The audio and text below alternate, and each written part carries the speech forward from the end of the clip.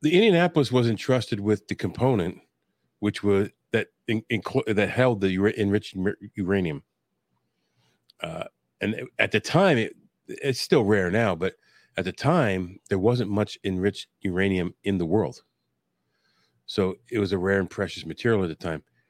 In fact, when they were carrying that, those two warheads, or the uranium across the ocean, that was 1/2 of the entire world supply of enriched uranium. Oh, isn't that crazy? Yeah. On one ship. So rare. Yeah. Did you know that you can buy that stuff? Enriched uranium? This podcast is part of the Deluxe Edition Network. To find other great shows on the network, head over to deluxeeditionnetwork.com. That's deluxeeditionnetwork.com. Hold on, stop. Welcome back to the Shit Show 2.0. Okay, boomer. Damn millennials. Wow. Did not know that. Even flirters who are obviously mentally ill. You want to be my wife? Oh, this is gonna go downhill real quick. What is going on? And welcome to Take on the World with Johnny and Mike D. Welcome back, man. Yeah, welcome back, man. Been a little bit. It's been a minute. So it's been like a Saturn minute. Yeah, well, we took the month of December off. Yeah. Pretty much for the holidays. Just too much shit going on. Yeah, way too much. And then I was sick right after Christmas until now. And then you gave it to me. Okay, if that's what you want to say. Yeah, well, we say sick. It's more like it's a cold. It's a cold. Yeah. But it's been lasting, you said 4 weeks? 3.5 now, yeah. I'm probably on my 2.5 week, 3rd week. Yeah, so excuse the coughing, excuse the sniffling, and excuse the nose blowing when I go to do it. But we all know you love us, and you won't look the other way. That's right. That's right. So today we're here to explore the story of the most remarkable Navy vessel that has left an indelible mark on history. What's that word I couldn't say? Indelible.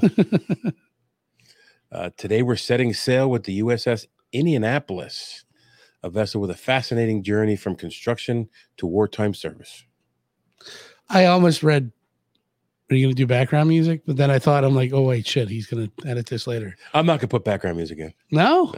Oh, you should, dude. So, why not? For those of you out there, because I got to list all the music. I only have rights to the music, our entrance music. So you would have how much does it take to list like one song? Well, it all depends what the song is. Like the music that I used is from a website that does just music for background and stuff. I got you. And I think I pay like $5 for the rights to use. So it's not worth it. It's a pain in the ass, not worth it. Not unless we use the same background music every time.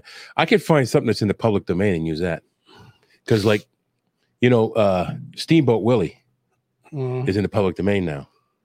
Just like Winnie the Pooh came in public domain last year. So they made that Pooh, Blood, and Honey horror movie, which right. was bad. But there's 2 Steamboat Willie horror movies coming out. One done by Rob Zombie. Oh, really? Yeah, I'm looking forward to it. Even if it's bad, I want to see it. We got to have Sebastian back on because after that, we had that episode. I swear to God, there was like 10 more things that aired. And I was like, oh my God. It was all AI. Yeah. And I'm like, right after that,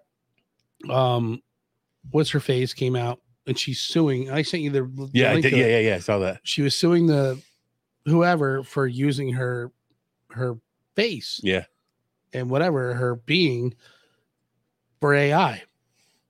And I was like, that's what we were just talking about. Well, one of the scams on like Instagram and Facebook and when you play the stupid games, they put the ads in the middle. One of the scams they have out there is they have like Gordon Ramsay giving away his pot and pan set. Yeah, his ironclad, whatever. And there's like, it's completely free if you qualify, and then you put your information, and then they have it. They had Guy Fieri doing smokers.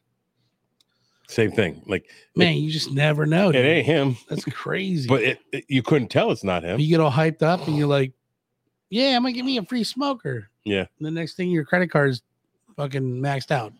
So while we're talking about AI, what I have done is I've done all my normal research, which is obsessive and lengthy, and I put it into ChatGPT, and I said, write me a script for a podcast, Take on the World, with the following information. So that's what we have before us today. Okay. So this one I did slightly different because I took. So as we're shitting on AI, yeah, we're using AI to help us. Well, I want to see how it comes out. I want to see if it's worthwhile. I bet that it's probably better than most of the stuff that we can do. Well, it's better than most of the stuff that's out there. We can do anything perfect. That's just how it is. So what I did was I took parts of my research, like the beginning part is the background of the ship. The next part is things that led up to World War II. And the next part is the missions that went on in World War II. And the next part is some very interesting stuff that some people know, some people don't. But I was in the Navy and I was always fascinated with this ship. So that's why I wanted to do it. John usually comes up with the topics. Every once in a while I come along with one. And this one just struck my fancy because they're moving my ship from Camden to the Philadelphia Boatyard to dry dock. The same stall it was built in, the USS New Jersey, is being moved to dry dock for 20-year repairs on the hull and whatnot. And then I started thinking about the good old days in the Navy, and I remembered this story. So I did some research, and I knew most of it, but there was some stuff I didn't know. Like, we'll get there. So the USS Indianapolis was constructed in Camden, New Jersey. At the time, the price tag was $10,903,200. It was built positioned between the First and Second World Wars. So it was a peacetime vessel being built that ended up being one of the most important ships of World War II. It was launched in 1931 and commissioned by the U.S. Navy the following year. The Indianapolis was a formidable Portland-class heavy cruiser, stretching an impressive 610 feet 3 inches in length and boasting a beam of 66 feet 1 inch. Had displacement of nearly 10,000 tons.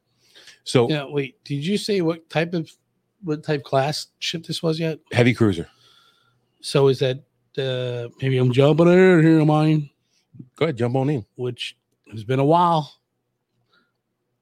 Could it land seaplanes on there? You just Johnny jumped ahead. Dang, yes. Which I'm glad because. All right, cool. My friend, read the next paragraph. Wait. I forget where you left. I didn't see where you left off. I'm right here. Hold on, before you read that, let me just. So, the 610 feet 3 inches. If you took Big Ben and laid it on its side, it would take 2 Big Bens to be as big as this. The fuck is Big ship. Ben? What? The clock? What the fuck did you just say to me? Big Ben, the clock? Yes. From London? Back to the Future? From London? Jesus Christ. Back to the Future. Nobody knows what the fuck Big Ben is. Everybody knows Big Ben. No. Yeah. From like me down below in from my timeline. Okay, the most famous clock in the world. Like how many iPhones added up together to make Big Ben. Yeah, like 9,364 to make Big Ben. man, that's huge. So it also weighs as much as the Eiffel Tower. You know what that is? I know what the Eiffel Tower is. Okay, I'm just checking, bro. Yeah. So now read the next paragraph, right where my cursor is there. Armed to the teeth, the Indianapolis carried a main battery of nine 8-inch guns and 8 5-inch anti-aircraft guns. It even housed 3 float planes and featured 2 amidship catapults for launching those planes, though one of those catapults was later removed in 1945. Yes. Dude, that's crazy. So Yeah. that's even before World War II. So They're launching in... So no, this is a float plane. yeah, these float planes are not like what you think. You're thinking this is 1931 when it was put on there. They're probably like what, a reconnaissance plane that can hold like a bomb that you throw over the side, and then you can land in the water. They could probably attach, but I think pretty light, the older ones were biplanes, and but that's still pretty impressive. The wings would fold up. They'd have like this garage that they would back it into, and then they'd pull this catapult out, and then it could be stored away so you don't see it. I wonder what that catapult was made of, or how it was powered. Probably steam powered, just like the ones on the aircraft carriers. I just remember when they went to that electromagnetic, and it didn't really work that well, and Trump was like, "It sucks. Get what you want. Okay, I know the steam power was better. My day is beautiful. Steam is beautiful." They say, and it's not me, it's them. So my thing is, it's since the inception, whereas it's always been steam powered. Yes. So this was a steam powered ship. So oh really? Yes. God damn. Could you steam powered turbines? How much fuel would they have to burn to keep that thing? Did it go out very far? Johnny, jump ahead once again. You asked the questions. So 9 8-inch guns. Sorry, man. I don't mean to do it. I just do it. Which is a beautiful thing for the time. Now, the Iowa class guns had 16-inch guns. 14 and 16-inch guns. So twice the size, but still. And 8 5-inch anti-aircraft guns, which you got to have on there. It had I don't think this one had any torpedoes on it, but I'm not sure. So, I don't know why it would. There was really nothing until maybe the German U-boat that would be a threat to it. Right. Well, there were submarines, but they were not advanced in the way that they were during the war and beyond. So it was propelled by 8 boilers, turning 4 steam turbines. The Indianapolis could reach turbines. You never heard of a turbine? It's a Navy term, dude. You would understand. The Indianapolis could reach speeds of 32 knots, which is about 37 miles per hour. A knot is a nautical mile per hour, which is respectable. 32 knots is. I always got confused of what a knot is. Like I know, like they would throw a rope over, and every so often and have a knot tied in it, and they would time it. So as it's leaving the sailor's hand, the knot would hit his hand. Is that true? Yeah. Because I didn't know that. Yeah. Really? Hold on. Pause it. We got to go to break. No, but yeah, for sure. Yeah, there was a. Thank you. A tissue for you. I did not know that. Yeah, it's but then when I thought about it, I'm like, well, how much is a 34 knots? And it was almost pretty similar to, miles per hour, but there is that distinction. It's almost like Celsius and Fahrenheit, where you have that at one point of Fahrenheit is the same as Celsius or pretty close. Then you also have like one number that's like completely drastic than the other. So yeah, that's how they would measure. They would throw a rope over with knots in every whatever the measurement was. This is why I love doing this with you, dude. Yeah. You always pull out a gem that I didn't know. I am It's used- shocked you did not know It's that. usually in the form of a question to me to stump me. Oh, we're not done yet. During its early years, the Indianapolis sailed the vast expanses of the Atlantic and Pacific Oceans. Notably, the ship played a role in carrying the U.S. President Franklin D. Roosevelt on 3 cruises, including a Good Neighbor cruise visit to South America in 1936. So it did training. It hopped around. This is all pre-war. This ship is capable of circumnavigating the globe without halfway around the globe without the need to refuel. Whoa, what did it use for fuel? Had to be coal. It might be coal. It's probably coal back then. I would imagine because you don't have to chop it. It's already there. You just have to shovel it in. It's either coal or oil. I'm not sure which. Man, that's crazy. Did it say up here the steam, the turbines? I think I cut you off, so it might have said. 8 boilers. It just says boilers. Doesn't say what it was powered by. That's a good question. Good question, John. There you go. You got it in. I doubt it would be oil. I mean, it's most likely coal. If but you it's look at all those old 1936. like Chinese Navy floats, it's all coal. They smoke like a bastard. Well, this one did too. You can see them from a mile away. So there's an interesting note about the history of this ship.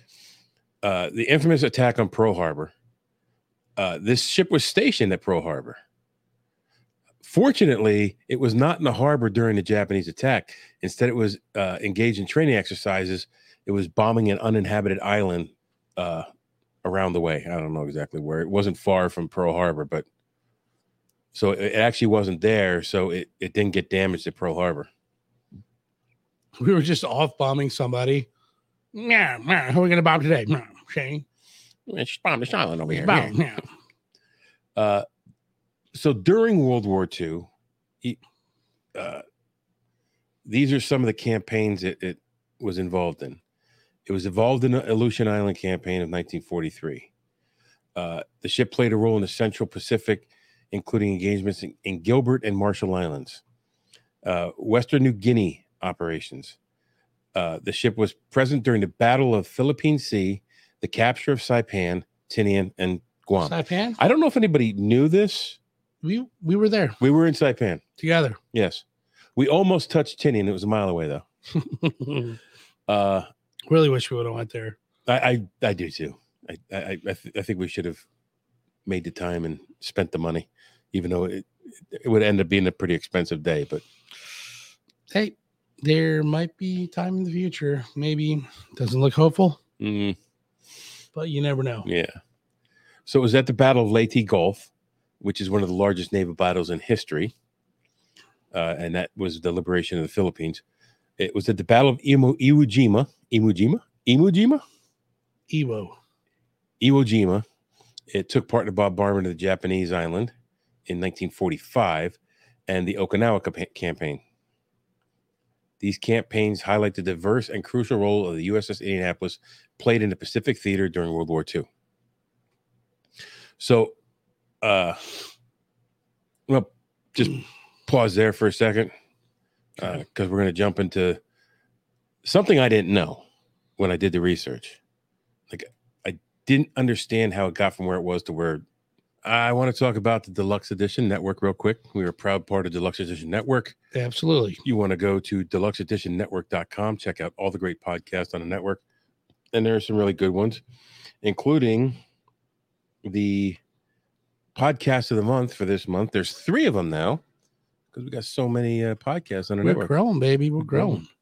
So Bev's Video Kingdom, one of my favorites. Barrel Age Flicks, another one of my favorites. And Kindness Matters podcast. So specifically look for podcast of the month on the website. Check them out.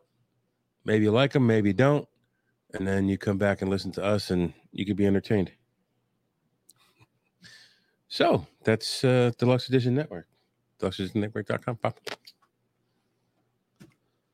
So we're going to get back to the USS Indianapolis here. This is like the second portion of its being. So I mentioned that they were in the Okinawa campaign. So on March 31st, 1945, during the intense battle of Okinawa, was faced with a sudden and deadly threat. A kamikaze pilot, without warning, was hurling at the fucking ship. And they said that the crew only had like 15 seconds to react. But this is one of the best well-trained crews in the Navy. And they shot that fucker down. Nice. They clipped the plane. It crashed in the ocean. However, as it was going over the ship, it was about 7 meters above the ship. It dropped its payload, and it dropped a bomb, and it went through the deck. It went through the gas tanks. It went through the galley, and it went through the bottom of the ship and exploded underwater. Wow, really? Yeah. Dude, it's amazing how you think that a bomb built to blow up would crash through that many floors of a steel-hulled ship. Well, they're time fuses. They get when they drop them, so they're but not still like to not be damaged enough. Oh yeah, I get it. Like interfere with it and just blow up. And for it to be just 7 meters off the deck. And so what would that 7 meters, like 3 foot per meter? So that's 20 feet off the deck. Yeah. Like you can jump up and touch that. Well, not really, but you know what I mean. Where did you get the 20-foot vertical leap? I think I have like a 3-inch vertical leap. So if it had like blown up just a second before, the ship would be toast right then. We wouldn't even be talking about like it. In the ship. Yeah. Yeah. So after the kamikaze attack, the USS Indianapolis was sailed very slowly. It limped to the U.S. Naval Shipyard at Mare Island. It's in California. Did they say how many perished or were killed? I don't think there was any injuries. Are you fucking kidding me? Wow. Or That's there were some minor injuries. There was no deaths. That's way more impressive. So it went to Mare Island off of California for repairs. They repaired that ship in 2 weeks. 2 weeks. The ship was back in action. Little did they know these repairs would position them for an extraordinary mission. And here's some transition music. Dun, dun, dun. Do you think it was Rosie the Riveters that repaired that ship? I don't know. Well, most of the men were out of war. It could be. So it's probably just saying, I don't care what you are. If you're able to fix a ship, good on you, boy. Yeah. So the fact is or girl, whatever. We don't judge. Not judging. The fact that they were there in California at the time put them in the right location. It was the right spot, right time for them to be assigned a top secret mission. The ship was chosen to transport critical components of the atomic bomb, codenamed Fat Man and Little Boy, to the island of Tinian in the Marianas Islands. We were close there, weren't we? We almost touched it. At one point in time, salt from another island. I'm pretty sure when we walked out to the tank, when I peed in the water, that pee went ashore in Tinian. There, I did my due diligence. So the mission was so classified, even the ship's commanding officer was unaware what the cargo's nature was.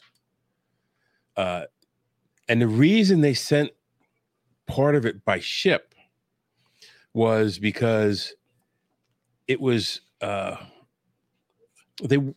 had never been tested. The triggering device had never been tested, so they didn't want to put it on a plane and start flying it over the ocean, have it jostle and explode in the air. So they disassembled it. That would be a problem. Some of the stuff went by boat. Some of the stuff went by plane. So they were afraid of premature detonation. You know what they mean.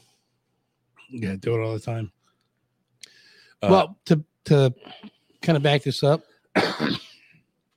mark this point because you might want to edit it out, but it was so secretive from all the stuff that I watched. Like they had like college kids working on like so compartmentalized. You come up with the trigger design for this, and they did, and then they didn't know what it was for. So like we want this thing to fire at the end and whatever, and they did, and that was the result. What ended in this Was that part of the Manhattan Project? Yes, and they didn't. That would be a good topic for us, the Manhattan Project. They didn't know. Now that was infiltrated by spies as well from the Russians. This is all stuff I didn't know, dude. But you know, they tried to conceal it as best. You know, what went in never came out. You lived at that base. You stayed at that base till we were done, and then they had spies infiltrate it. Everyone was vetted to the best they could be, but yeah, they had. It was like some very young crew of kids coming up with the design that would fire this mechanism that would detonate the bomb, which was very complex. That's crazy. But they were so smart and they did it and they used it. But they didn't know what they were doing. They did a thesis on it. Right? Yeah.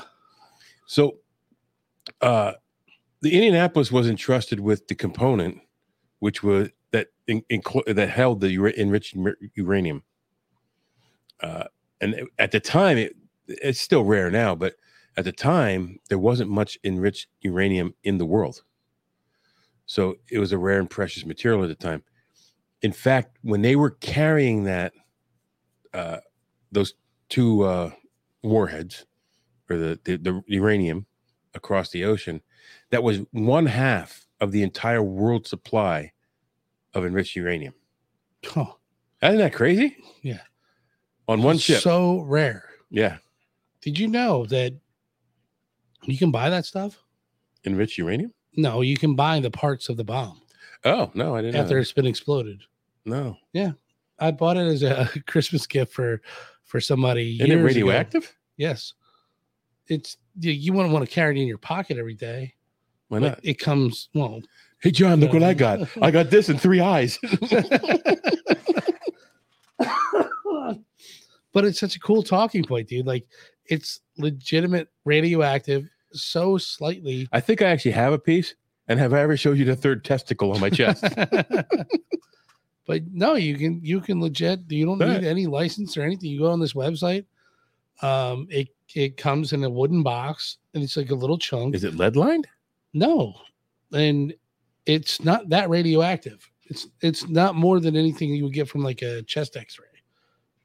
And yeah, but it's continuous. The chest X-ray stops. Right, but you don't carry it next to your chest every day. What if I have it on a shelf next to my bed? That's a bad iddia. One half of my head grows this humongous tumor, and the other half is pretty like it is now. You might want to keep it like not near you. But that's crazy. I didn't know that. It's I forget what it's called. But it's called a death bit. So when they built the frame for the bomb, because they didn't just like lay it on the ground and detonate it, they built it on this frame. Yeah. And I think they exploded it in the air or dropped it and then exploded it. But you can get different pieces. Like the red pieces are from the trigger mechanism of the bomb. You can get green pieces, and that was from when it hit the sand in the New Mexico desert. Is it expensive? No, it's really cheap. Oh, I gotta get a piece of the bomb. It's fucking awesome. Dude, I gotta get a piece. Yes, I did. And it's gonna go right here on the shelf. I forget what it's called. You can also get this. Oh my god, this other shit the guy made. It was like air glass or something. So it looks like a piece of cloudy block, like that, and you can like set a fire underneath of it and put something like very meltable on top, and it won't melt. It looks like glass. You can't hardly see it. That's from Roswell, dude. That's from the UFO. It could be. I'm gonna send you the link. Yeah, I legitimately want to buy a piece. I forget what the hell but whatever the bomb exploded over the New Mexico desert. That was a Trinity test. Tons of like whatever the leftover shit is, and it has a name, and you can buy pieces of that. And it's funny that Johnny Jump Ahead would talk about the Trinity test. Oh, for sure. Right? Because look, there we are. The USS Indianapolis departed on its trip to take the components to Tinian just 3 hours after the Trinity test, which was the first successful detonation of an atomic bomb. Indianapolis sailed from Hunters Point in California to Tinian. They covered 6,000 miles in 10 days. So everybody knows this. On August 6th, the little boy was loaded on the Enola Gay and was dropped on Hiroshima. 27 days later, on September 2nd, 1945, the war is officially over. The USS Indianapolis played a crucial role in the events that led to the conclusion of World War II, carrying within its hull the power to reshape history. However, that's not the end of the story for this ship. So, 27 days left in the war, and there's a lot more history of this ship. And this is the history that most people do know or have heard of, but didn't know it was a ship. Yeah, I had no clue this ship had. I knew nothing other than what I told you, the thing. Really? It was sunk, and then that, and you're like, well, that's not the whole story. No, I had no idea it had any connection with the bomb, World War I, or towards the end of that. I knew that it had taken the components of the bomb to Tinian. What I didn't know was the part about the kamikaze and how it ended up in California. And I had always questioned that, because if they were taking the parts from there from California to Tinian, what was the ship doing there when it was fighting in the Pacific Theater during the whole war? So that explained it. It had to go for repairs. And it was just lucky enough to be the right ship of the right size, of the right speed, that could make the journey. Perfect. So the Indianapolis, after delivering the components that brought World War II to a close, continued its journey. It deployed to Guam, and then it was on its way to the Leyte Gulf in the Philippines. Fate took a dark turn on July 30th, 1945. And this is, now people might not know this was the Indianapolis. They've heard the story, because anybody who's seen Jaws has heard, was this Quint? His tale of this. He's 20 feet. This story. 1,100 men went into the water. Vessel went down in 12 minutes. Didn't see the first shark for about half an hour. Tiger, 13-footer. You know that when you're in the water, Chief?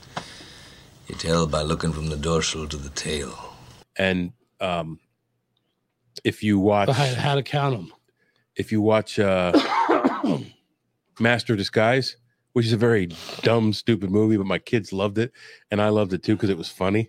It was mindless, but check that out. But there's a reference to this in that movie as well. Dark-haired guy run by, Chief. Dark-haired guy go in the water. Shark in the water. 29 kids go in the water. 22 kids come out of the water. The ice cream man, he take the rest. Yes, you're right. On its way to the Leyte Gulf, the ship was targeted by Japanese submarine I-58. It was dark, so the submarine had cover. The submarine shot 6 torpedoes, 2 of which struck home with devastating effect. In just 12 minutes, the USS Indianapolis sank. Approximately 300 of the 1,195 men aboard went down with the ship. It went down so fast, they had no time to do anything. They did, even though the radio equipment was damaged, try to send out a distress signal. While the rest found themselves in the vast Pacific, clinging to some rafts and basic life jackets.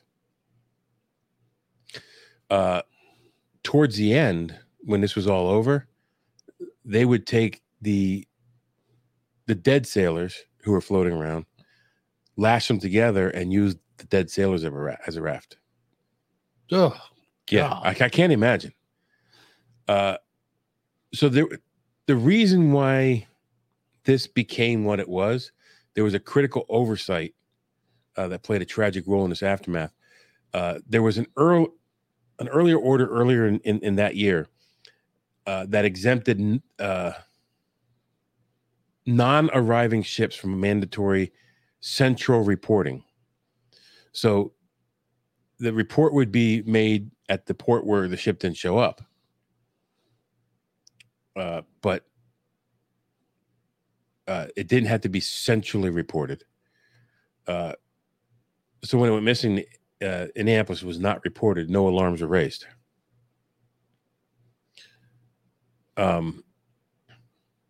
Despite the radio damage, the radio equipment being damaged, distress signal was attempted. Shockingly, in 1999, classified documents revealed that at least 3 radio officers picked up these signals. All 3 attempts, all 3 radio operators sent the information up the chain of command. But here's what happened. They were neglected for various reasons. One of the commanding officers was drunk. One of the commanding officers didn't want to be bothered. They said he basically had a do not disturb sign on his door. And the other commanding officer believed that it was a Japanese ruse that was trying to lure other ships into the area. This left nearly 900 men to fend for themselves, 600 miles from the nearest major landmass. It's just, they were in a huge bad situation. So by the time the sun came up, oceanic white-tip sharks and tiger sharks began to circle. If you listen to survivor stories, the sharks would come up and bump you and swim by you and brush against you. So you were in constant fear of being taken by these sharks. What would you do if you were in that situation? I'm not afraid of sharks. Really?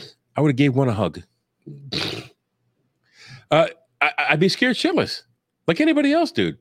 Your ship just sank. Nobody knows where you are because they assumed that nobody got their radio transmission because they thought their radio was broke. Like when I was younger, I had no fear of the ocean.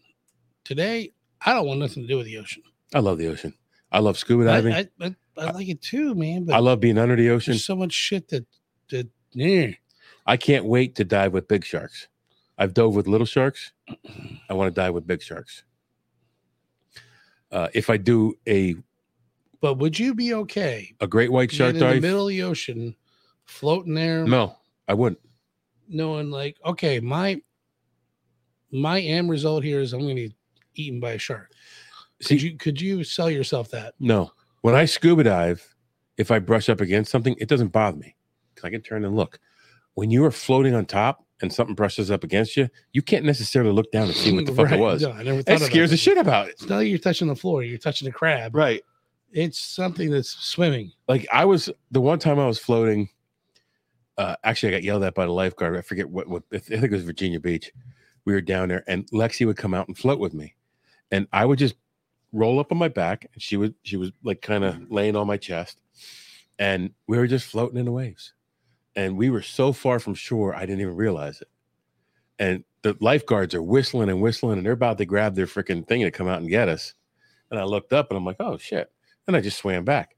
But I'm just floating in the water. Me and Lexi were having a great time. And Deb was mad at me because we were out so far. And she goes, I don't mind if you take her out, just don't take her out that far.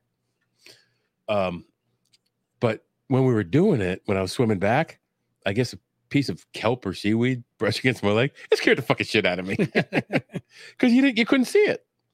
Sure, yeah, that would freak me the fuck out because you don't know you've never had that feeling in your life. And I'm always afraid I'm going to step on something. Yeah, that's the one thing I don't like when I go out in the ocean now.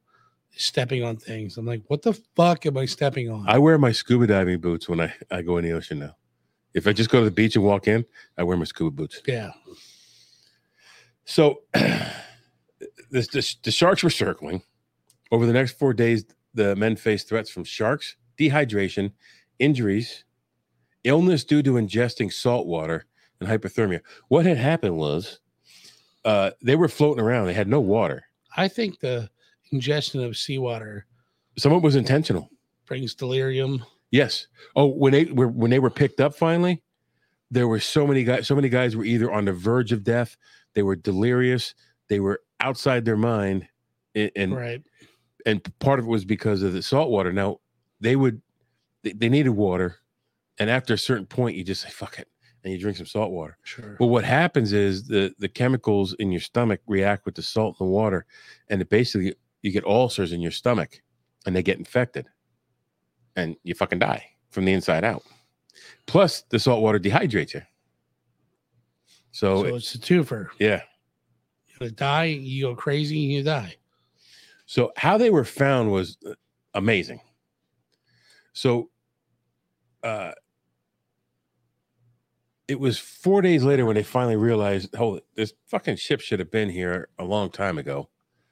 And it wasn't. So on August 2nd, 1945, Hope appeared on the horizon. Lieutenant Wilbur Chuck Gwynn and his co-pilot, Lieutenant Warren Collin, in a PV-1 Ventura. Gwynn immediately, when he saw the survivors there, he dropped a raft and a radio transmitter.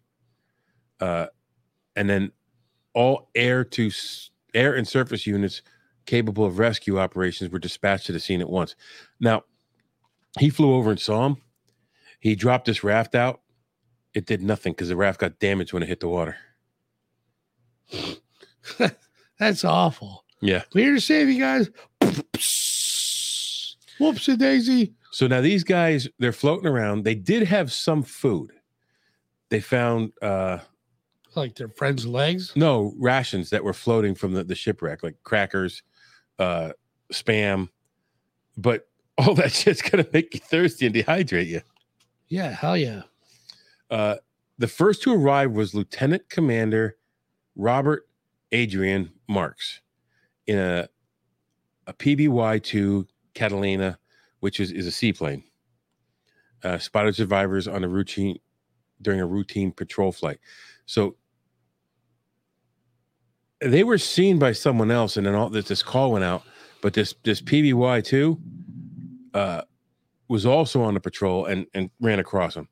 So there was a standing order for them not to land on the open ocean because the wake could sink the plane.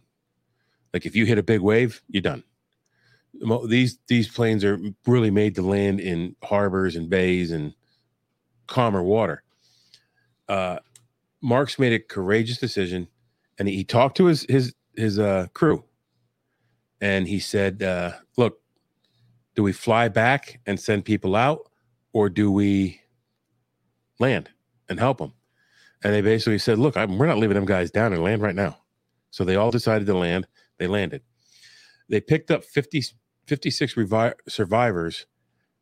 An aircraft landed in 12-foot swells, which could have easily just taken that plane underwater. Other rescue ships, including the USS Cecil J. Doyle, played a critical role in saving the remaining survivors. Here's the thing. They couldn't fit 56 survivors inside that plane. So that he was tying them with parachute cord to the wings so they wouldn't fall off. Like he wanted to get as many people out of the water as he could. So any survivors that he brought out that couldn't fit inside, he tied them to the wings so they wouldn't fall off. Really? Yeah. Nah, I don't know about that. Well, what else are you going to do? If they're sick, they're dying, they're delirious, they're injured. Wait. You put them on the wing, they roll off back into the water. You got to rescue them again. So wait. Well, maybe I'm not asking the right questions. He tied him to the wing and then took off again? No. Johnny, jump ahead. Oh, he just tied him to the wing. So floated around till a ship appeared. Because of the 12-foot cells, he swells, he could never take off. So after the rescue effort unfolded, they basically scuttled the plane. They one of the ships shot the plane and sunk it. After all the survivors were off it. Okay. Because he couldn't take off. They didn't want to leave the plane there for the Japanese to get. Okay. So, and it was damaged on the landing. So once they got all the people that he saved, his crew saved off the plane onto these ships, they shot the plane down into the water, sunk it to the bottom. Well, you know what? I'd rather be tethered to a fucking ship that's floating than be treading water in the middle of the ocean. Right. He could have left them there treading water, but he wanted to get as many people out and safe as possible. He ended up getting a medal for it. And I think some of his crew did too. That's crazy. The rescue efforts, although they were heroic, did not erase the tragedy that had unfolded over the last 4 days. The USS Indianapolis left an indelible mark, not just in ending the war, but its incredible resilience and courage shown by those who survived. I encourage everybody to look on YouTube for interviews for the survivors from the USS Indianapolis, because like it's chilling. Yeah, for sure. So when they talked about the sharks chomping down on people,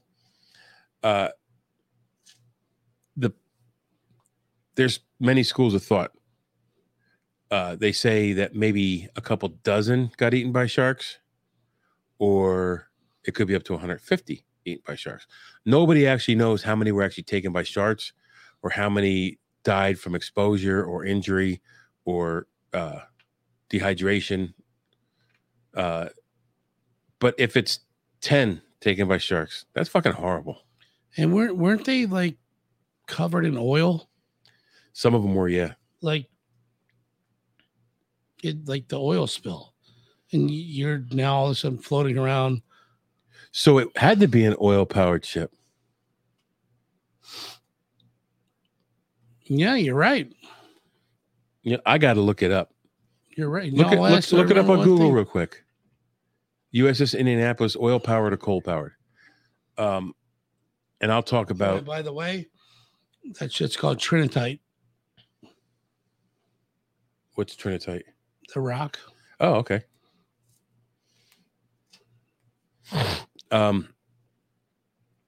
This ship like changed the course of history.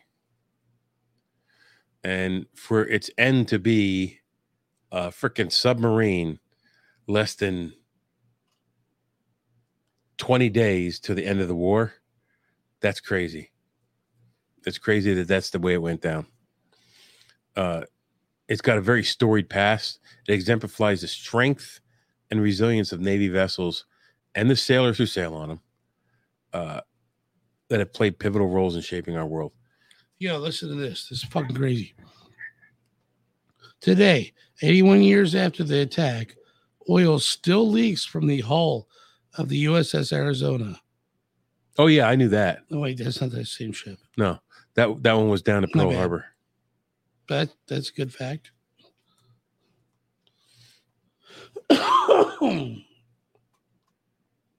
Goddamn spell checker.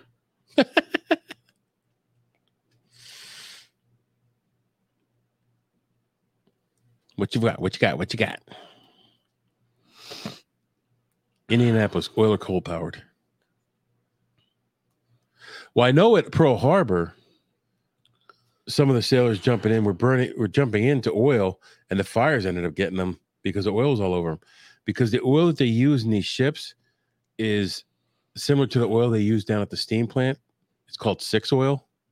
Yeah. And it's like gloopy. It's not like the oil you put in your freaking car. Right. It's gloopy and thick and nasty. It's just nasty. Coal-fired boiler. But I'm sure there's lots of oils lubricating the gears and parts and whatnot.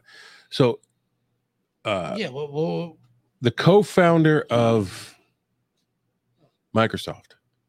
No. Yeah. The co-founder of Microsoft So the founder was Bill Gates. I don't know who the co-founder was, and Skip Johnson. I don't know. He has stake in, or he runs a some kind of research vessel that actually found this ship and a couple other sunken U.S. ships that they thought were gone forever. Huh. But it was like 10 years ago that they finally found it, or 8 years ago, or something like that. So it's at the bottom of the ocean. It's like 14,000 feet down. Wow. Anyway, that's the USS Indianapolis. We took on that. And you go take on the world. I got a lot of stuff to cut out of this one because we had dead silence there looking up whether it was fucking coal or oil. So go take on the world. This podcast is part of the Deluxe Edition Network. To find other great shows on the network, head over to deluxeeditionnetwork.com. That's deluxeeditionnetwork.com. Hold on, stop. Welcome back to the Shit Show 2.0. Okay, Boomer. Damn millennials. Wow. Did not know that. Even flirters who are obviously mentally ill. You want to be my wife? Oh, this is gonna go downhill real quick.